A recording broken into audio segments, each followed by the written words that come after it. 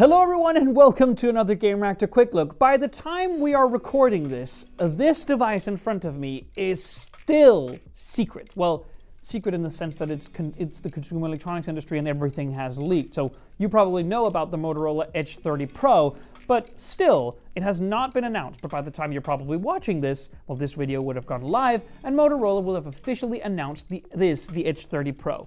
Now, at current press time, we don't know whether or not there will be a regular Edge 30, because by the time that Motorola unveiled the Edge 20 series last year, it was both with an Edge 20 and an Edge 20 Pro. And because of several reasons, we actually really preferred the regular Edge 20 because of the price point that it hit. Now, again, this is the Edge 30 Pro, and we have no idea whether or not this stands alone at the press event. If so, well, all of these things pretty much holds water, but if it doesn't, well, you'll have to excuse what we're saying in this video. The point of the matter is that Motorola has been going on a rampage throughout the past couple of years, really hitting some interesting price points, focusing on the right kind of specifications and the right kind of compromises, creating almost perfect stock Android phones with some cool additions like Moto Display, which we have talked about in several different videos. Sure, you can get the really cheap G series phones, which directly compete with the Edge 20 now that has fallen in price. It's all a bit convoluted, but the main point of it is this is a proper flagship, and we are expecting Motorola to launch it below the very competitive $800 to $900 price bracket by a pretty significant margin, meaning that, again, in a few days from when we're recording this, we might have a new Android price to performance king.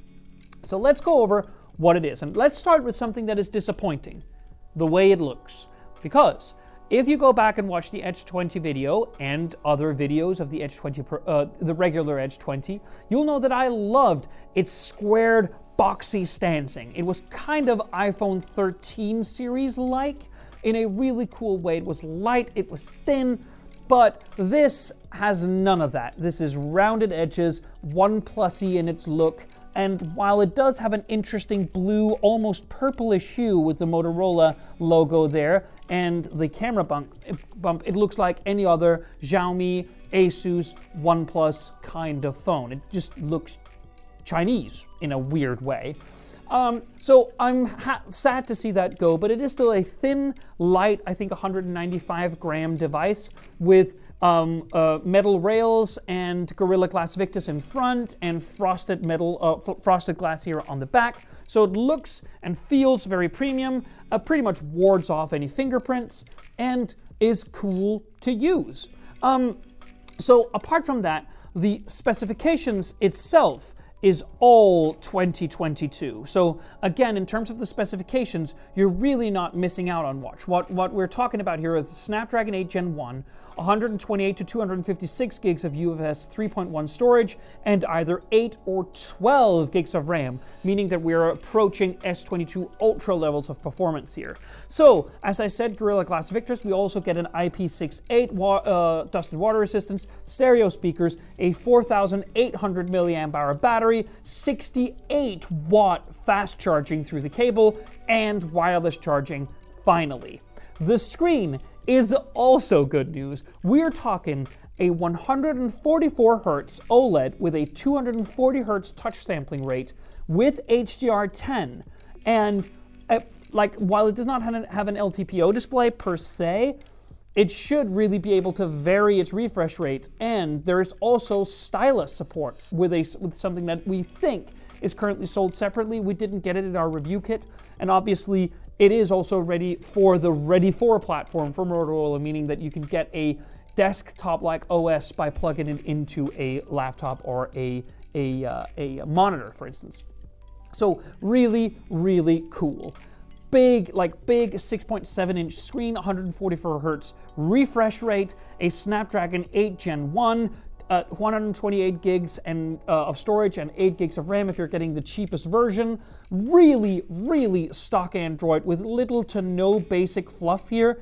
With Moto Display, which I can very briefly, for instance, this always on display is basically one of the cool things about Moto Display. I don't have any pending messages, so I can't show you, but this is one of the animations you can get, and it is basically notification interaction, which is cool about Moto Display. So if we light it up here, basically, you can hold and press on a given notification and dismiss it if you want to out of hand, or you can actually quick reply to messages. It's the same thing that made the Motorola Razr foldable clamshell phone such a cool thing. So again, Moto Display adds a lot, but really, as you can see from the screen, to the battery, to the speakers, to the IP certification, to the front and back materials, it even has a 60 megapixel selfie camera here in front in a hole punch, meaning that you should basically get the best of all worlds in this. The one clear thing that I can tell you from a downgraded perspective is the camera system.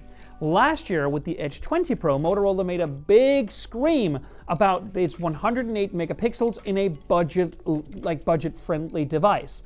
It also had this side-mounted periscope-like lens for added zoom shots, and all of this is basically gone. There is no 108 megapixel main wide lens here. Instead, we get a 50 megapixel main wide. We get a 50 megapixel 114 degree ultra wide, which in my world is not a real ultra wide. It has to go way beyond 120 degrees to get that spectacle that ultra wides really do benefit from.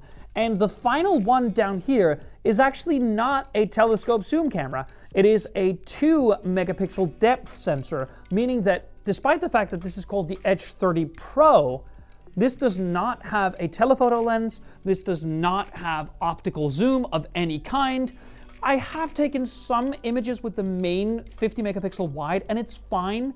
It's basically, well, it's actually more than fine. You'll get properly some good results out of this, and particularly the 60 megapixel selfie camera is actually really good for like Zoom calls and that kind of stuff. So it is a really utilitarian camera system, but obviously they kind of altered the way they looked at Pro, because before they looked at Pro as a camera pro, as is often the case.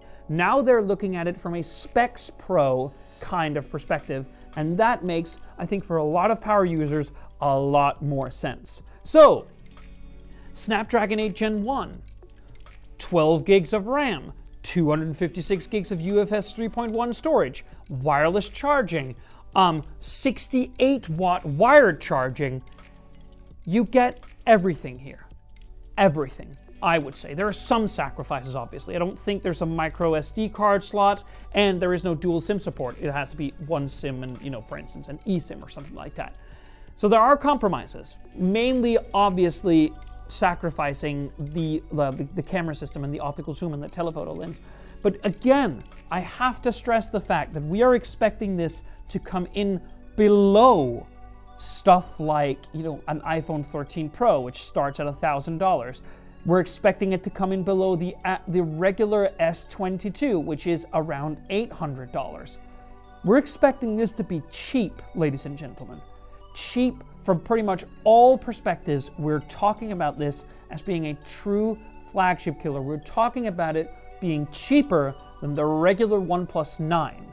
That all remains to be seen. I cannot verify this at press time, but very soon, I hope that this holds water, because if it's true, this has to become the single pro grade phone on the Android side of the pond to get. Thank you so much for watching. See you on the next one.